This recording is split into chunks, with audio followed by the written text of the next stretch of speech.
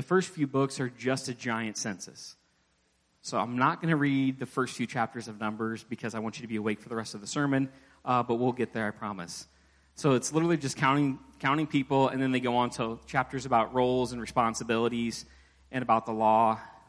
And for some time, the children of Israel are actually obedient, and they follow after God's instructions. Everything has been going well for a little bit, and then for no explained reason, things change. And then you get to Numbers 11, and we get back to the children of Israel that we know oh so well, and returns of the complainers. So Numbers 11:1 says that, soon the people began to complain about their hardship, and the Lord heard everything they said. Then the Lord's anger blazed against them, and he sent a fire to rage among them, and he destroyed some of the people in the outskirts of the camp. So the reason why they were mad this time was they were complaining about the route that they were taking. It wasn't a direct path that they were wanting, and it was taking longer than what they wanted to do. And you have to remember, they're literally being led by a visible pillar from God, so they know they're going exactly where they're supposed to go, and they're going exactly where God wants them to be, but they thought they knew better than God, and they wanted a more direct path, so they start to complain. And how does God respond? The ones on the most outermost parts of the camp, the ones trying to do it on their own, but still be part of the group, like I'm in it, but you're not. Yeah, those guys, he destroys them all with fire. And there's a lesson in that, because living on the fringe is a dangerous place to be. Well, I'm not completely walking away from God. I'm just lowering my commitment a little bit, or I'm just distancing myself and I'm doing my own thing, but God will understand. I'm still in the camp. I'm going to church, but I'm doing my own thing, but I'm just trying to test God's limits. And some of us have tested God's limits before, and we understand that he's going to respond with fire, and you're going to get burnt. You need to stay close in the camp. You don't need to be living on the outskirts. It's time to get serious. Verse 2 says that then the people screamed to Moses for help, and when he prayed to the Lord, the fire stopped. The fire only stopped when Moses intervened. And if Moses hadn't stepped in, that fire would have continued to spread. You know what you call it when you're living outside of the will of God? It's called rebellion. And if you aren't careful, rebellion can begin to spread like wildfire, and it can infect the camp. It can consume everyone that's on the fringe, and if someone doesn't step in and say, you know what, enough is enough, then it can destroy everyone. But we've got this man of God who gets in the way, and he's putting himself between the destruction and the saints. It's the only way to stop it is by prayer. And what's crazy to me is that God just showed Israel what happens when you live on the outskirts. When you aren't fully committed to him, you can be consumed by fire. And then you go on to verse 4, and they immediately tempt God again. And I love how the King James Version describes this verse. It says, and in the mixed multitude that was among them fell a lusting. And the children of Israel also wept again and said, who shall give us flesh to eat? They were living on the outskirts, and now there fell a lusting in the camp. Going back to that verse, it says, then the foreign rabble who were traveling with the Israelites began to crave good things of Egypt. And the people of Israel also began to complain. So the people that were traveling with the Israelites started to crave good things, and they allowed themselves to be influenced by those that were following with them, but maybe weren't committed. And the people of Israel also began to complain and said, oh, for some meat, they exclaimed. We remember the fish that we used to eat for free in Egypt, and we had all the cucumbers and melons and leeks and onions and garlic that we wanted. But now our appetites are gone. All we ever see is this manna. We remember the fish. We remember the fruit. We remember all the flavorful things that we ate in Egypt so freely, the cucumbers, the melons, all these wonderful things. And they're comparing it to what God had done in their lives. They're comparing to what they gave up to live in God's will. But remember, they get to go to homes they didn't build, vineyards they didn't plant, a land flowing of milk and honey, but it was going to take a journey, and it was going to take a process.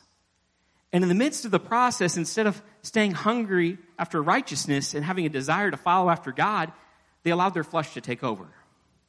And instead of trying to trust God, they began to question him, and they began to desire the things of old.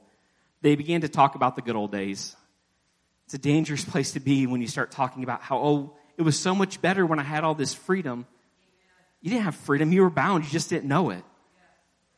The days that we had meat and we had flavor and we had variety, I mean, we might have been slaves in bondage, but at least we had good food. You see, God wasn't being cruel by denying them the desires of their hearts. He was protecting them. If you study, you'll find out that although manna was bland and it was boring and it wasn't anything to get excited about, as long as they were eating it, no one ever got sick in the camp. It might not have been an exciting life, but it was a life of protection, and God was trying to keep the children of Israel safe. But here's the thing, God always gives us a choice. He wants us to seek out after righteousness and to find his will, but he's not going to force his will onto any of us.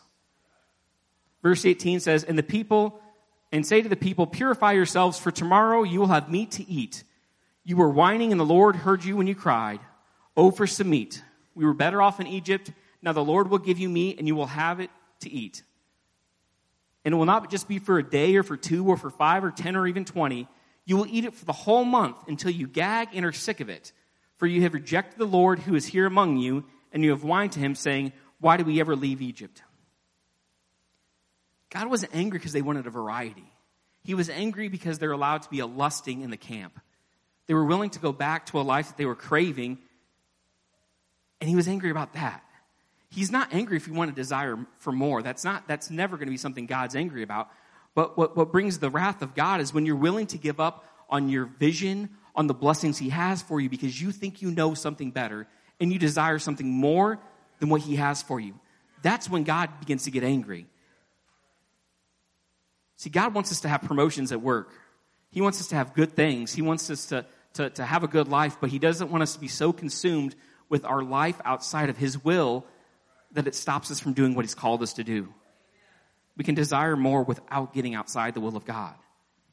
Because if you pray long enough and you pray hard enough, God's going to give you exactly what you want. Even if it's going to hurt you. Even if it's going to be something that'll be your end. If it's your heart's desire and you pray long enough and you're sincere enough, God is going to give it to you. But see, with the children of Israel, they learned that when you step out of the will of God and you get those things, there's going to be a consequence. Verse 31 says, now, when the Lord sent a wind that brought quail from the sea and let it fall all around the camp, for miles in every direction there were quail falling 3 feet above the ground. So the people went out and they caught the quail all day and throughout the night and the next day too, and no one gathered less than 50 bushels. They spread the quail all around the camp to dry.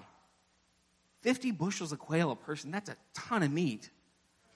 The Lord didn't respond in just some small little way, but he gave them an overabundance of everything that they asked for. The Lord told Moses, I'm going to give them enough food for a month. And I guarantee when God said that, Moses doubted a little bit. He's like, all right, we're going to give them tons and tons of quail. Verse 32 says, but while they were gorging themselves on the meat, while it was still in their mouths, the anger of the Lord blazed against the people, and he struck them with a severe plague. So the place was called Kibroth Hattaavah, which means graves of gluttony, because they were buried, because there they buried the people who had craved meat from Egypt. It was their lusting that led to their own demise. It was their desire for something outside of the will of God that caused them to die. It was their constant pleas for the Lord to bless me with this desire that led to their destruction. Lord, I don't want to lust after my own desires and things of this world, but God, I want my focus to be on you. And if that means I'm going to have a boring, not exciting life full of manna and bread, for me that's not as painful as for some of you, but I'm willing to give up the flavors of this world in order to see your will. It doesn't matter if it tastes good. What matters is if it's what God wants in our lives. Because here's the thing, you're always going to be full of something. You can be full of the Spirit, or you can be full of your own will. You can be full of junk. As someone whose diet is 50% junk food, I can tell you I am hungry all the time. It's never filling when you're just eating things that toddlers want to eat. Yes, that is my diet. I don't apologize for it. But you're always hungry because it's not filling. But God, he might not give us something that tastes amazing in the moment, but it's going to get us through. It's going to give us substance. It's going to sustain us. And that's what's important. We skip down just a little bit to see how God answered their prayer for quail. But let's go back to verse 10, and we're going to talk about how Moses handled the request of the people. And in verse 10, it says that Moses heard all the families standing in the doorways of their tents whining and the Lord became extremely angry. Moses was also aggravated. And Moses said to the Lord, "Why are you treating me, your servant, so harshly? Have mercy on me. What did I do to deserve the burden of all these people?" Anyone ever been there? Where you're doing everything that you can, and it seems like all they're doing is just pouring more on you, complaining nothing's ever good enough, and you can't seem to make anybody happy. If you've ever had a leadership position, I guarantee there's been that day in your life. Did I birth them? Did I bring them into this world? Why did you tell me to carry them in my arms like a mother carries a nursing baby? How can I carry them to a land you swore to give their ancestors? Where am I supposed to get meat for all these people? They keep whining to me saying, "Give us meat." And Moses is praying like I pray sometimes. Instead of saying, "Lord, I need your help. I don't know what to do. This task is too big in front of me." Just say, "God, I'm drowning. I need you to rescue me." He goes to him and he says, "Lord, how can I meet this need? Why did you give me this task? Because it's too much for me." And he's complaining to God about the thing that God put before him. If we slow down our prayer life a little bit, we can just say, "God, I give it to you. What do you want me to do with it?" We don't need to come to God and get angry at God and complain, but we can say, "You know what, God? I can't do this on my own. I can't do it because I know you have the answers, and that's why I'm coming to you." Verse 14 says, "I can't carry all these people by myself. The load is far too heavy. If this is how you intend to treat me, just go ahead and kill me. Do me a favor and spare me this misery." And once again, dramatic Moses shows up. "Lord, I'd rather die than deal with these people anymore." I've been there. For those of you with small children, you've probably been there too. Sometimes it's just too much. It's too overwhelming. But it's in that moment, in that breaking point that Moses' journey, it comes with help. And the Lord responds to his dramatic statement of needing help. And he says, "You know what? I'm going to send some people to help you out. I'm going to help carry this burden for you." And verse 16 says, "Then the Lord said to Moses, 'Gather before me 70 men who are recognized as elders and leaders of Israel. Bring them to the tabernacle to stand there with you. And I will come down and talk to you there. I will take some of the spirit that is upon you, and I will put the spirit upon them also. They will bear the burden of the people along with you, so you will not have to carry it alone.'" God's assuring Moses, "Listen, I'm going to take that spirit, I'm going to pour it out on others. I'm going to get you some help. We're going to be able to get through this." If you skip down to verse 24, it says that, "So Moses reported, and he went out and reported the Lord's words to the people. He gathered the 70 elders, and he stationed them around the tabernacle. And the Lord came down in the cloud, and he spoke to Moses. Then he gave the 70 elders the same spirit that was upon Moses, and the spirit of the Lord rested upon them, and they prophesied, but this never happened again. And there were 2 men, Eldad and Medad, that had stayed behind in the camp and they were listed among the elders, but they had not gone out to the tabernacle. Yet the Spirit rested upon them as well, so they prophesied there in the camp. And it says that a young man ran and he reported to Moses, 'Eldad and Medad, they're prophesying in the camp.'" Wait a minute, Moses, there's these 2 other guys that they weren't with us, they weren't supposed to be there, and they weren't part of the plan, and the Spirit of the Lord fell upon them as well. And why are these people being used of God? God didn't approve of these people because they weren't where they were supposed to be at the right time, and you need to do something about it, Moses. And Joshua, the son of Nun, who had been Moses' assistant since his youth, protested, "Moses, my master, make them stop." They're prophesying, they're being used of God, and Joshua is angry about it. But Moses replied, "Are you jealous for my sake? I wish that all the Lord's people were prophets, and that the Lord would put his Spirit upon all of them." And then Moses returned to the camp with the elders of Israel. Sometimes we have the mindset of Joshua. I've been in this thing my whole life. I've read the Bible cover to cover. I've dedicated myself, and I feel like I'm worthy of God pouring his Spirit upon me. But that person over there that God's using, that God's blessing, they're not part of the plan. They haven't gone through the instructions like I have. You see, Pastor, they've only been to service for a few times. Who are they to be teaching a Bible study to somebody else? That guy just got the Holy Ghost last week. Why is God using him for tongues and interpretation?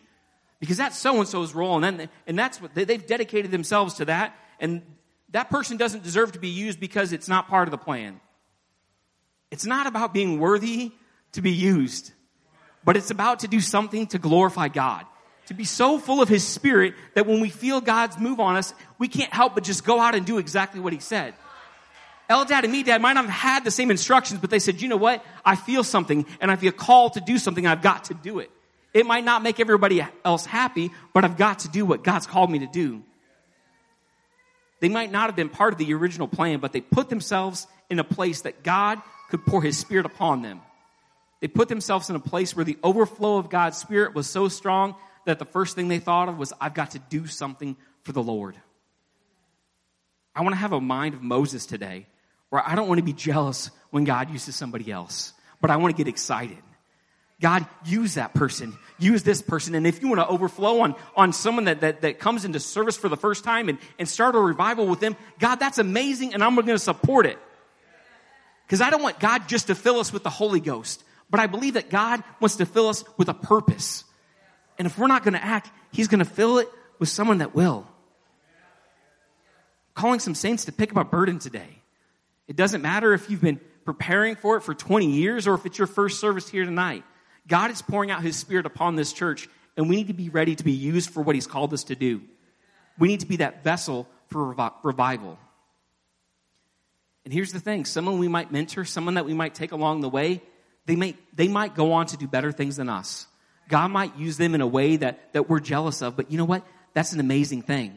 And that's a great thing, and that means that God's having his will in our lives and in this church.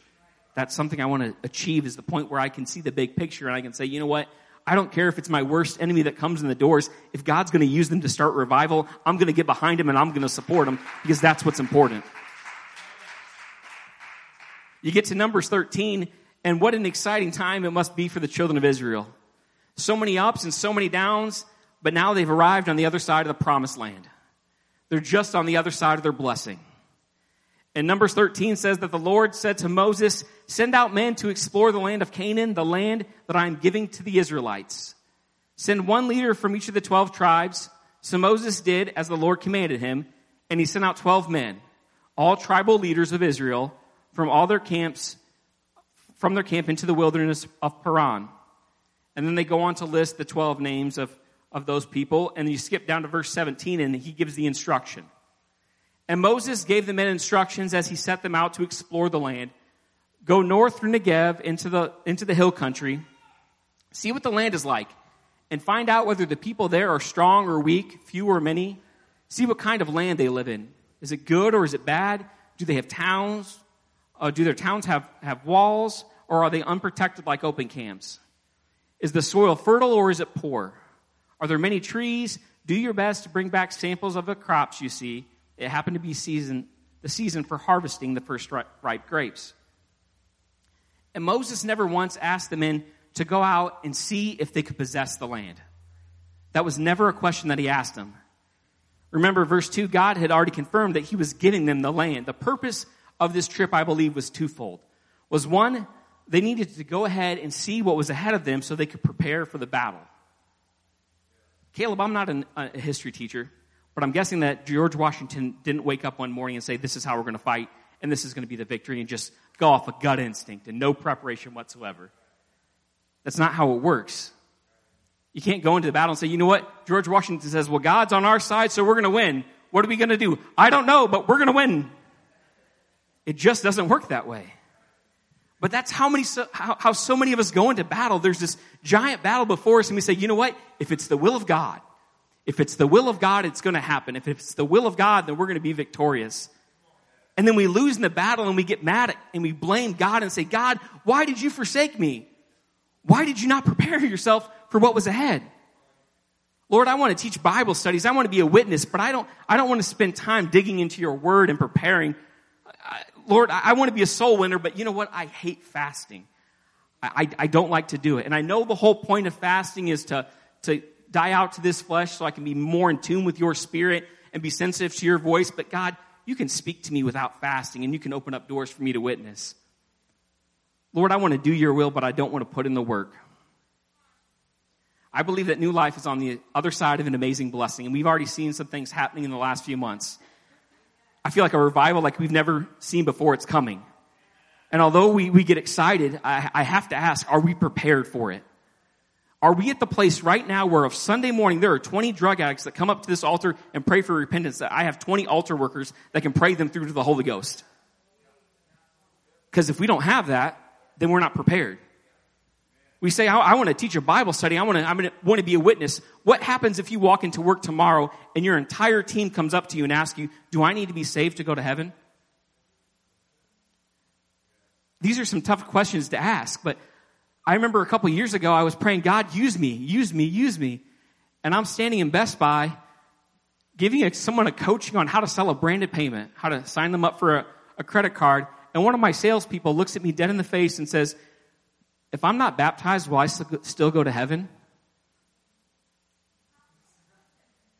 I'm just trying to do my job here. And I'm like, And so I was like, hey, let's sit down and let's have a Bible study. And I got to sit down and talk with them. But man, I felt so convicted afterwards. I was like, well, I can't sit here and open up scripture in the middle of the workplace. Why not? If God's opening a door, then who are we to say, well, if this isn't the right time, I'm going to do it in a little bit later. We need to be prepared so that when God says, I'm going to move, you say, you know what, Lord, I'm going to be a part of it. The harvest is so great, but our preparation has to be just as great. Lord, I want you to reveal to us not just the blessing that you have for us, but Lord, the sacrifice that it's going to take in order for us to achieve it. And the second purpose of that trip was to build up the people's faith. Verse 23 says, when they came to the valley of Eshcol, they cut down a branch with a single cluster of grapes, so large that it took 2 of them to carry it on a pole between them. They brought back samples of pomegranates and figs. They brought back a taste of what was ahead.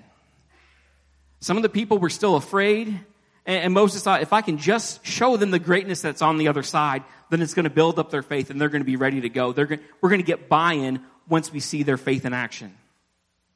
But what was standing in the way of their blessing that God had promised them was their fear. Verse 25 says, after exploring the land for 40 days, the men returned to Moses and Aaron and the whole community of Israel at Kadesh in the wilderness of Paran. And they reported to the whole community what they had seen and showed them the fruit that they had taken from the land. And this was their report to Moses. We entered the land you sent us to explore, and indeed it was a bountiful country, a land flowing with milk and honey, and here is the fruit that it produces. The report that the spies brought back was, Moses, it is everything that God said it was going to be. Every blessing that he told us, it wasn't a lie, it's there for us. But then you go to verse 28. But the people living there are powerful, and their towns are large and fortified, and we even saw giants there, the descendants of Anak.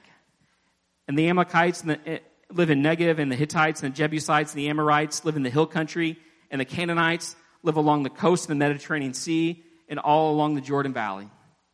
But Caleb tried to quiet the people as they stood before Moses. Let's go at once to take the land, he said, for we can certainly conquer it. If you didn't hear Brother Caleb's message a few weeks ago, you need to go back and you need to listen to that. Because we need to have that Caleb mindset, where it doesn't matter if there are giants in the land. What matters is if the Lord is with us. Let us not live in fear, but let's not waste another moment. Let's go and take what the Lord gave us. 31 says, but the other men who had explored the land with them had disagreed. We can't stand up against them. They are stronger than we. So they spread this bad report about the land among the Israelites. Man, I wish faith would spread like gossip. We need to stop listening to bad reports, and we need to remember what God had to say on the matter. The land we traveled through and explored will devour anyone who goes to live there. And the people we saw were huge. We even saw giants. They're the descendants of Anak. Next to them, we felt like grasshoppers. And that's what they thought too. You got to remember, Moses asked for 12 leaders of the tribes of Israel. So 10 leaders, 10 people that are supposed to be there to be the voice of their people were scared and terrified. But it was the will of God that Moses would lead the people into the promised land. But they wandered that desert for 40 years because their actions took them out of the will of God. So what's Israel's response to this kind of adversity? If you said murmur and complain, congrats, you earned 10 points. Chapter 14, verse 1 says, then the whole community began weeping aloud, and they cried all night. Their voices rose in a great chorus of protest against Moses and Aaron. If we had died in Egypt or even here in the wilderness, they complained, why is the Lord taking us to this country only to have us die in battle? Our wives and our little ones will be carried off as plunder. Wouldn't it be better for us to return to Egypt? Then they plotted against them. Let us choose a new leader and go back to Egypt.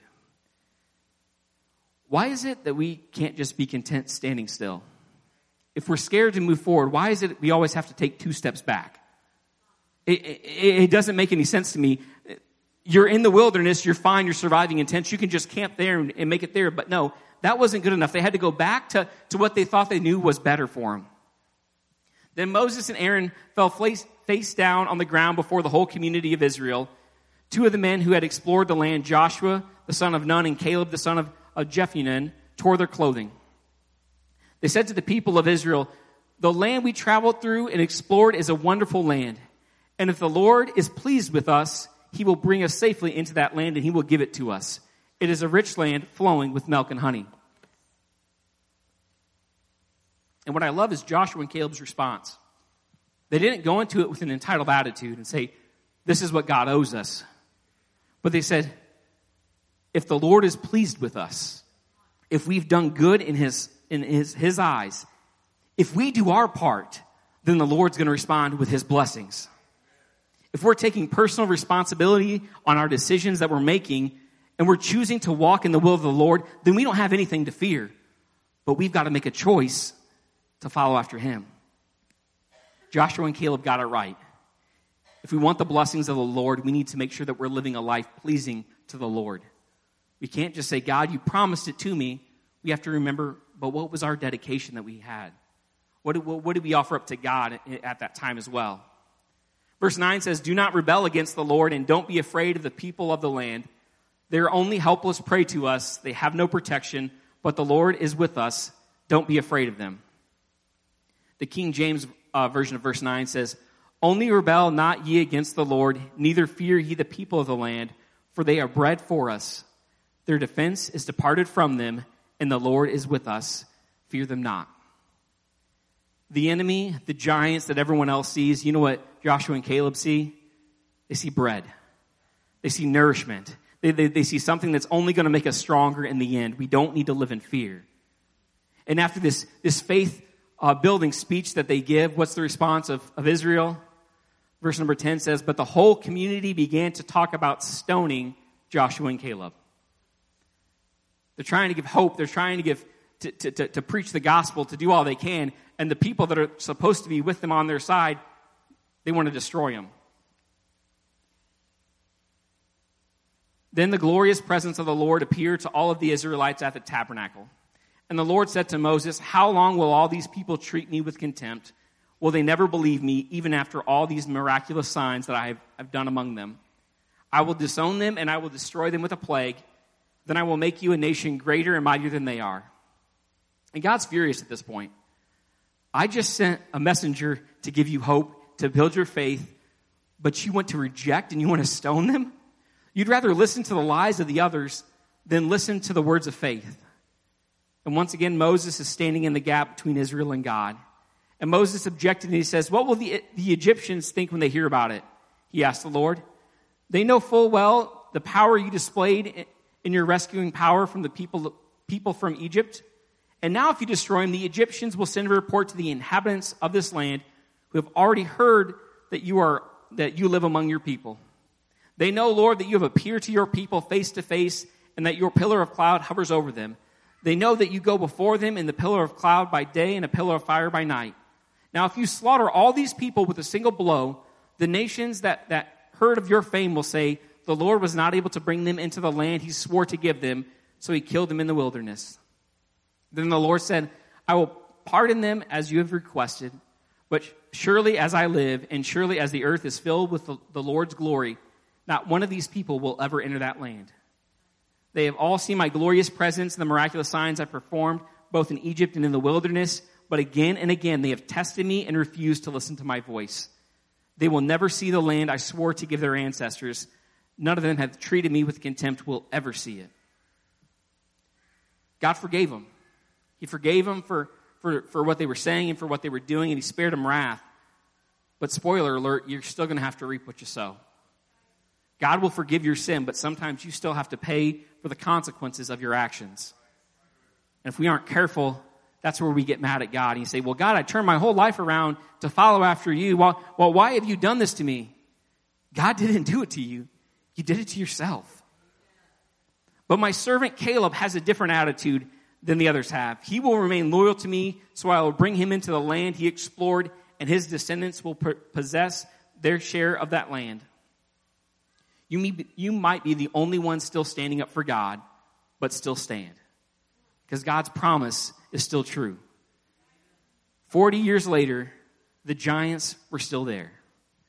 I didn't read anywhere in Scripture that suddenly all the giants died off, or that Israel suddenly had this giant growth spurt. The only thing that changed between two generations was that the next generation changed their mindset. They didn't see themselves as victims, but they saw themselves as God saw them, as victors. Stop waiting on God to remove the giants and just start removing your own doubt. Verse 25 says, now turn around and don't go on to the land where the Amalekites and the Canaanites live, for tomorrow you must set out for the wilderness in the direction of the Red Sea. Then the Lord said to Moses and Aaron, how long must I put up with this wicked community that complains about me? Yes, I have heard of all the complaints that the Israelites are making against me, and now I will tell them this, as surely as I live, I declare the Lord, that you will all drop dead in the wilderness. And you keep on going, and it says, everyone that complained against him, everyone who is 20 years old or older, would die. And I was kind of curious. I'm like, that's a weird thing to say. Like, why are you picking 20 years old? Like, what's the significance in that? And the reason why that magic age was 20 was because anyone that was 20 years old or older was old enough to go to war. They were old enough to make their own decisions, and they decided not to trust God and fight. So God said, you know what? You were old enough to make the decision, and you decided not to follow after me, then you're not going to get the reward. You will not enter and occupy the land I swore to give to you. The only exception will be Caleb, the son of Jephunneh, and Joshua, the son of Nun. You said your children will be carried off as a plunder. Well, I will bring them safely into the land, and they will enjoy what you have despised.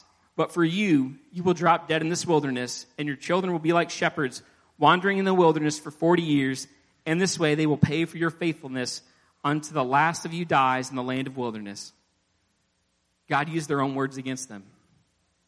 Well, you refused to fight because you said that I was going to take away your kids and your children and your future. I'm not going to lead your children into bondage. I'm going to lead your children into blessing because I still love them and I'm still going to honor my promise to them.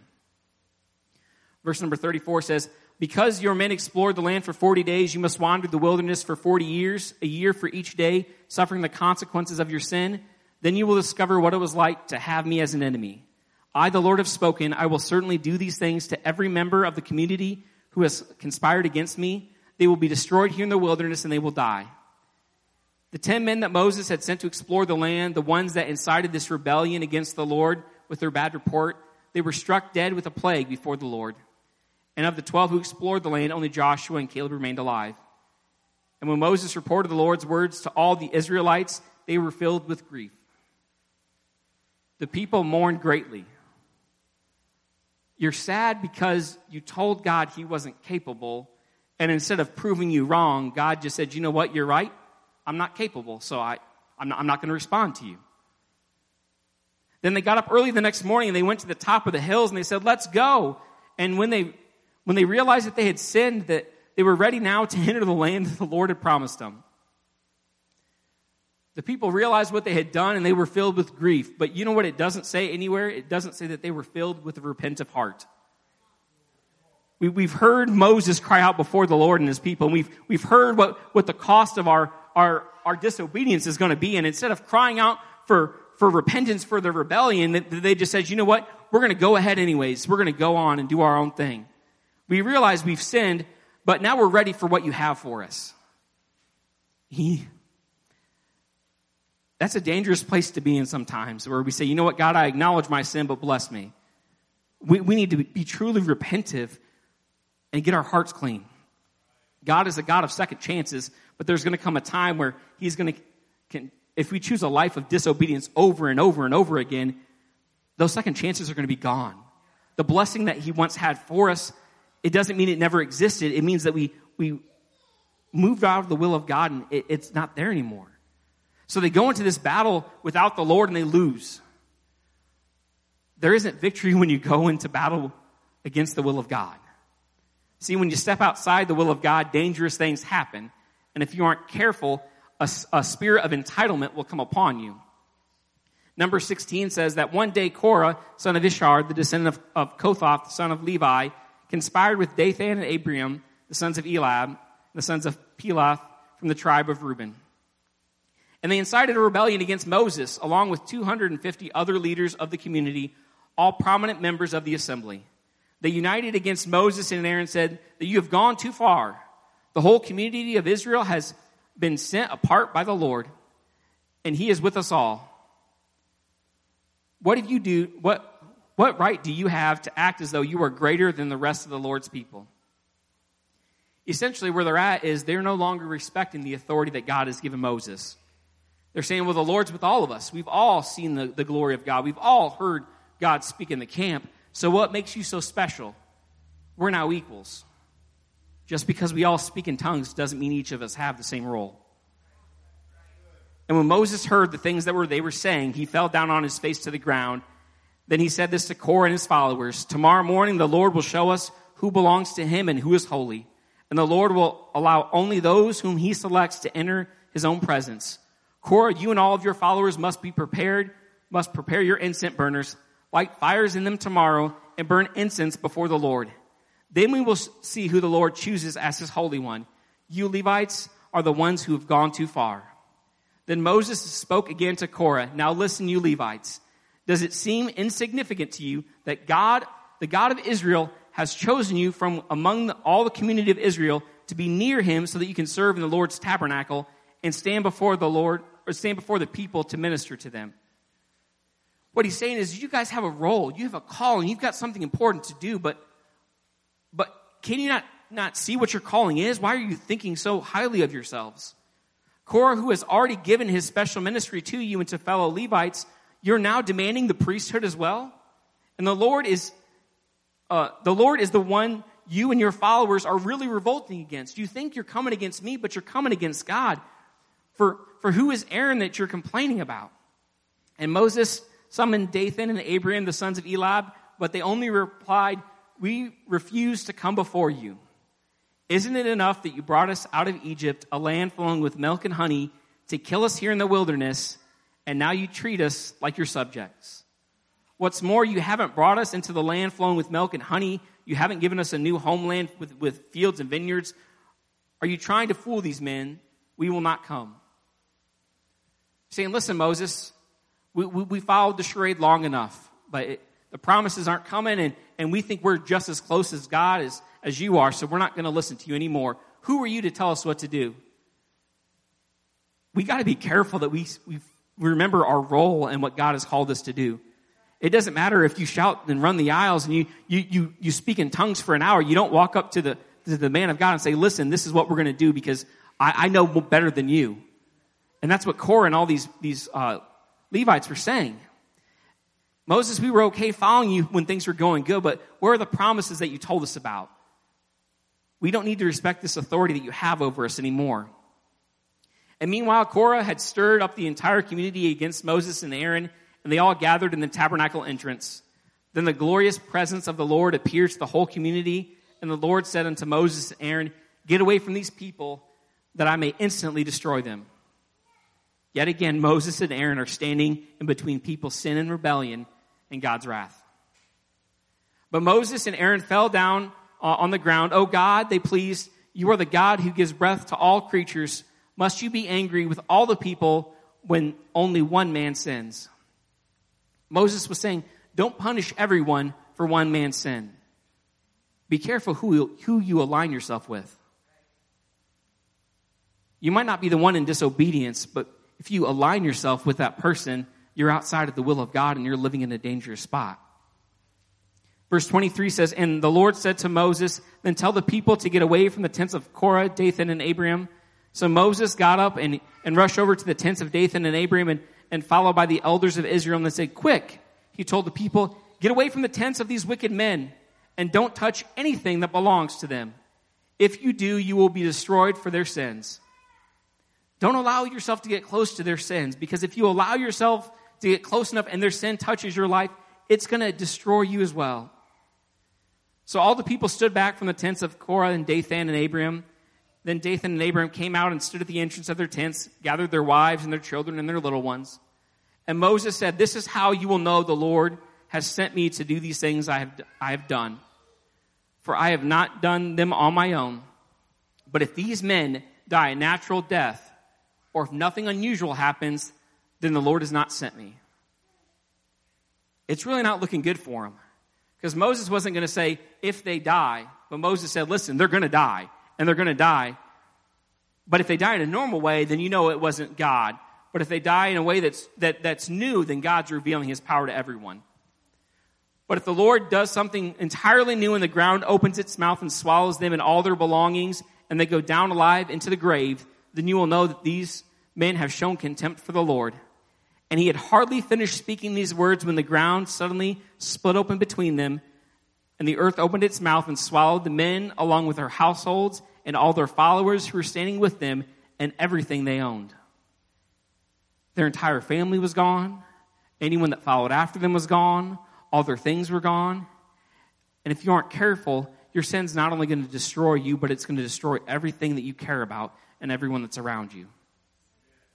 So they went down alive into the grave along with their belongings, and the earth closed over them. And they all vanished from among the people of Israel. And all the people around them fled when they heard their screams. The earth has swallowed us too, they cried. But then the fire blazed forth from the Lord, and it burned up the 250 that were offering incense. These ones that spoke so boldly before Moses, when they saw the wrath of God, they tried to turn around and run away, but it was too late. They were consumed by fire. Verse 41 says, but the very next morning, the whole community of Israel began muttering against Moses and Aaron, saying, you have killed the Lord's people. Moses literally warned the people before Korah dies that if he dies in a natural way, then the Lord's not with me. But if you see God destroy Korah in a new way, then you know he's with me. And you're still trying to put Korah on this pedestal and blame Moses. And as the community gathered to protest against Moses and Aaron, they turned toward the tabernacle, and they saw the cloud had covered it, and the glorious presence of the Lord appeared.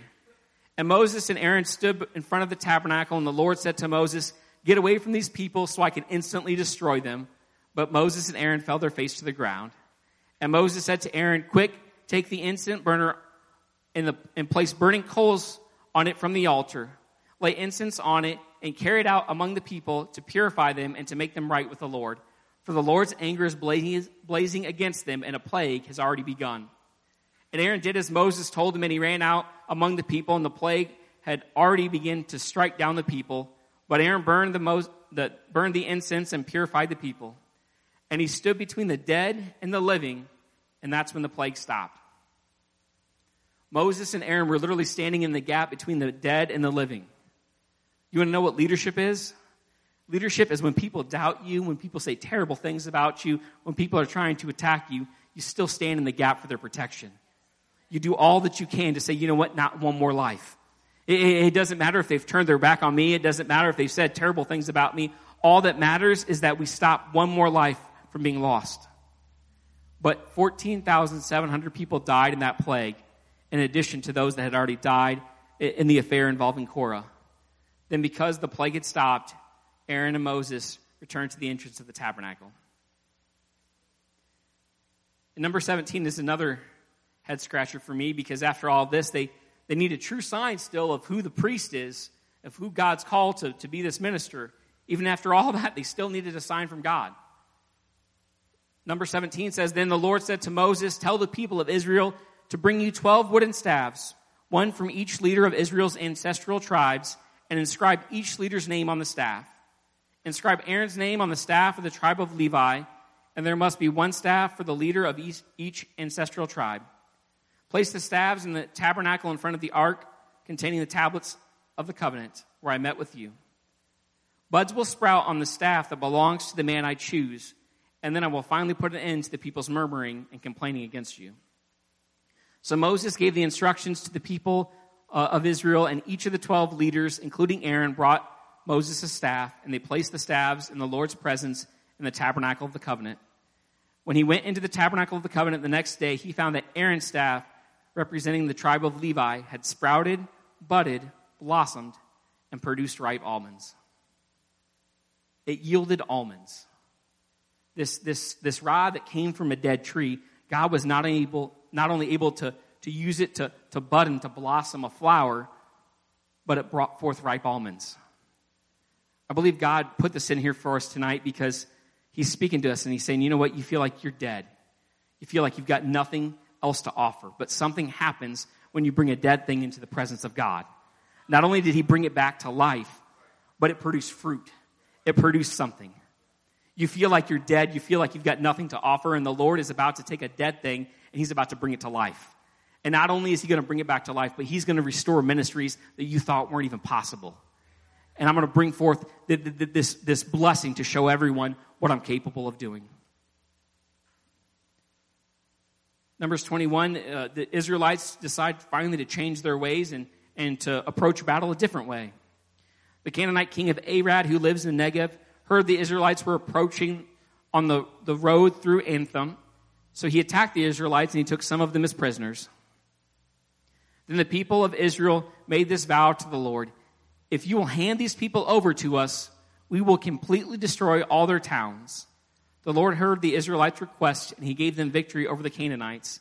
And the Israelites completely destroyed them and their towns, and the place has been called Horem ever since. They told God, they said, you know what, we're going to learn from our mistakes. If you show up and you fight with us, then we're going to be obedient and do everything that you've asked us to do. But yet again, they get another victory that they don't deserve, and instead of thanking God for it, they complain about the journey that they're on. And then the people of Israel set out from Mount Hor, taking the road to the Red Sea to go around the land of Edom. But the people grew impatient on the long journey, and they began to speak against God and Moses. Why have you brought us out of Egypt to die here in the wilderness, they complained. There's nothing to eat here and nothing to drink, and we hate this horrible manna. I think they thought, you know what, we just had this big victory. We just had this big battle, so there should be a blessing for us. We shouldn't have to settle for what we had before. We deserve that. We deserve something more. And if we aren't careful, we get in that same mindset where God gives us a victory, and instead of saying, you know what, God, I'm so thankful for what you did and how you responded, we think, God, that was a tough thing that I just got over. Like, where's my blessing? What else do you have for me? Because I need something more for the things that I've gone through. Verse 6 says, "So the Lord sent a poisonous snake among the people, and many were bitten and died.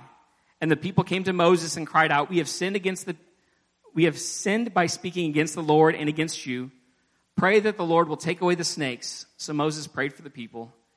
And the Lord told them, "Make a replica of a poisonous snake and attach it to a pole, and all who are bitten will live if they simply look at it." So Moses made a snake out of bronze and attached it to a pole. Then anyone who was bitten by the snake could look at the bronze snake and they would be healed. And this is the response from the Lord. He didn't remove the snakes. He didn't remove the thing that caused them pain. This time he didn't do it. But he said, you still got to go through this hurt and you still got to go through this pain. But if you turn your eyes upon the Lord, if you turn your eyes upwards, then there's a healing that's going to come. Sometimes the Lord will remove the obstacle that causes us pain, and other times he's going to offer us a healing for the hurt that's going to be caused. Just because he didn't remove the obstacle or the pain doesn't mean that he's not there with you. Over the past few weeks, we've learned several lessons from Moses and the children of Israel. We've learned how it's important to respond to the call of the Lord. God knew we were flawed when he called us, but he chose us for a reason. He's going to equip us with everything that we need. We learn to not be complacent. God may have called you here for a season, but that doesn't mean he wants you to stay where you're at. Don't forget about the promise that's still ahead. Sometimes God will put us in impossible situations because he needs to reveal himself to the world around us. He wants to show off his power and his might through those tough situations. We need to learn how to trust the process and continue to walk in the will of the Lord. The Lord didn't just call us because he wanted us to be built up with hope and faith and nice words, but the Lord called us because he wanted us to act. It's up to us to change our mindset. God can reveal his plan for us, but we have to decide if we're going to allow ourselves to believe it or be frozen with doubt. God is always going to supply our needs. It might not be what we want, and it might not be something that we enjoy at the time. And sometimes God's going to bless those around us more, and he's going to bless those around us less. But we don't need to be concerned with how much everyone else has, because God is giving us exactly what we need, everything that we need to survive. We learned what it feels like to keep struggling with the same thing over and over again. We should probably just take a moment and ask God, God, what did you want me to learn from this season? Lord, I don't want to continue living in a cycle, but God, I want to learn how to grow. Because there's an amazing blessing waiting for us once we learn to remove the bitterness that's got us stuck. When we feel like we can't take another step and we keep pressing on, that's where the blessing is. We learned that we need prophetic prayer. And it's through prophetic prayers and praying the promises of God, praying prayers full of faith, that's when miracles are truly going to be unleashed. Time and time again, the Lord supplied their need. When he did it, though, he asked the people to shift their focus on him. If we're in a time of need, we need to shift our focus on the one who can supply our need, because there's protection and obedience to the Lord. We've learned that we can't do it alone, and it's okay to ask for help. God doesn't expect us to do it alone, and he's actually preparing others to help us. He's just waiting for us to ask for the help that we need. We've learned that we need to unite with one another and stand by each other, because that's when we become stronger. For the Lord is our Jehovah Nissi. He's our banner, our rallying point. We learned the importance of intercessors, people that are willing to stand in the gap for the lost. Countless times, God would have destroyed a nation if it wasn't for someone standing in the gap, praying for them. There's a lost and dying world that needs someone to stand in the gap. God will destroy the enemy, but it's up to us to remove the temptation. Don't allow sin to live in the land, because if you allow sin to live in the land, eventually it's going to destroy us. Don't get caught up in the minimums. Freely give to God. In our finances, in our time, and our effort, God is able to do an amazing thing when we don't focus on the minimums, but we freely give. Don't focus on the vessel, but focus on God. Because a vessel can and will at some point let you down. Man isn't worthy of any praise, but God is worthy of all the praise. Be careful what you pray for, because if you ask long enough, the Lord's going to answer your prayer. We need to pray for his will and not ours, because our will sometimes leads to our own destruction, and it's going to lead to more pain than we need to go through.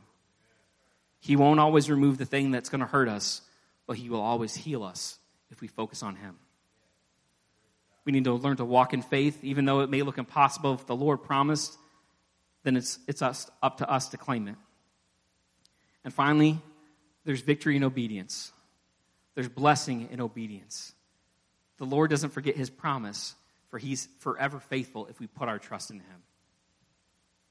Lord, I want to thank you for bringing us together, God, for the past few weeks, what you've unveiled to us about Moses. And God, my hope and my prayer tonight is, Lord, that it's not just something that we use to fill time, but Lord, it's something that you can use these words to inspire us, Lord, to do something more for you, Lord, to get a burden like never before, God, that you might be able to activate something in us, Lord, that we might be able to make impact, Lord, in our worlds and in this community. And we thank you for it, each and every one of us. In Jesus' name, you are dismissed.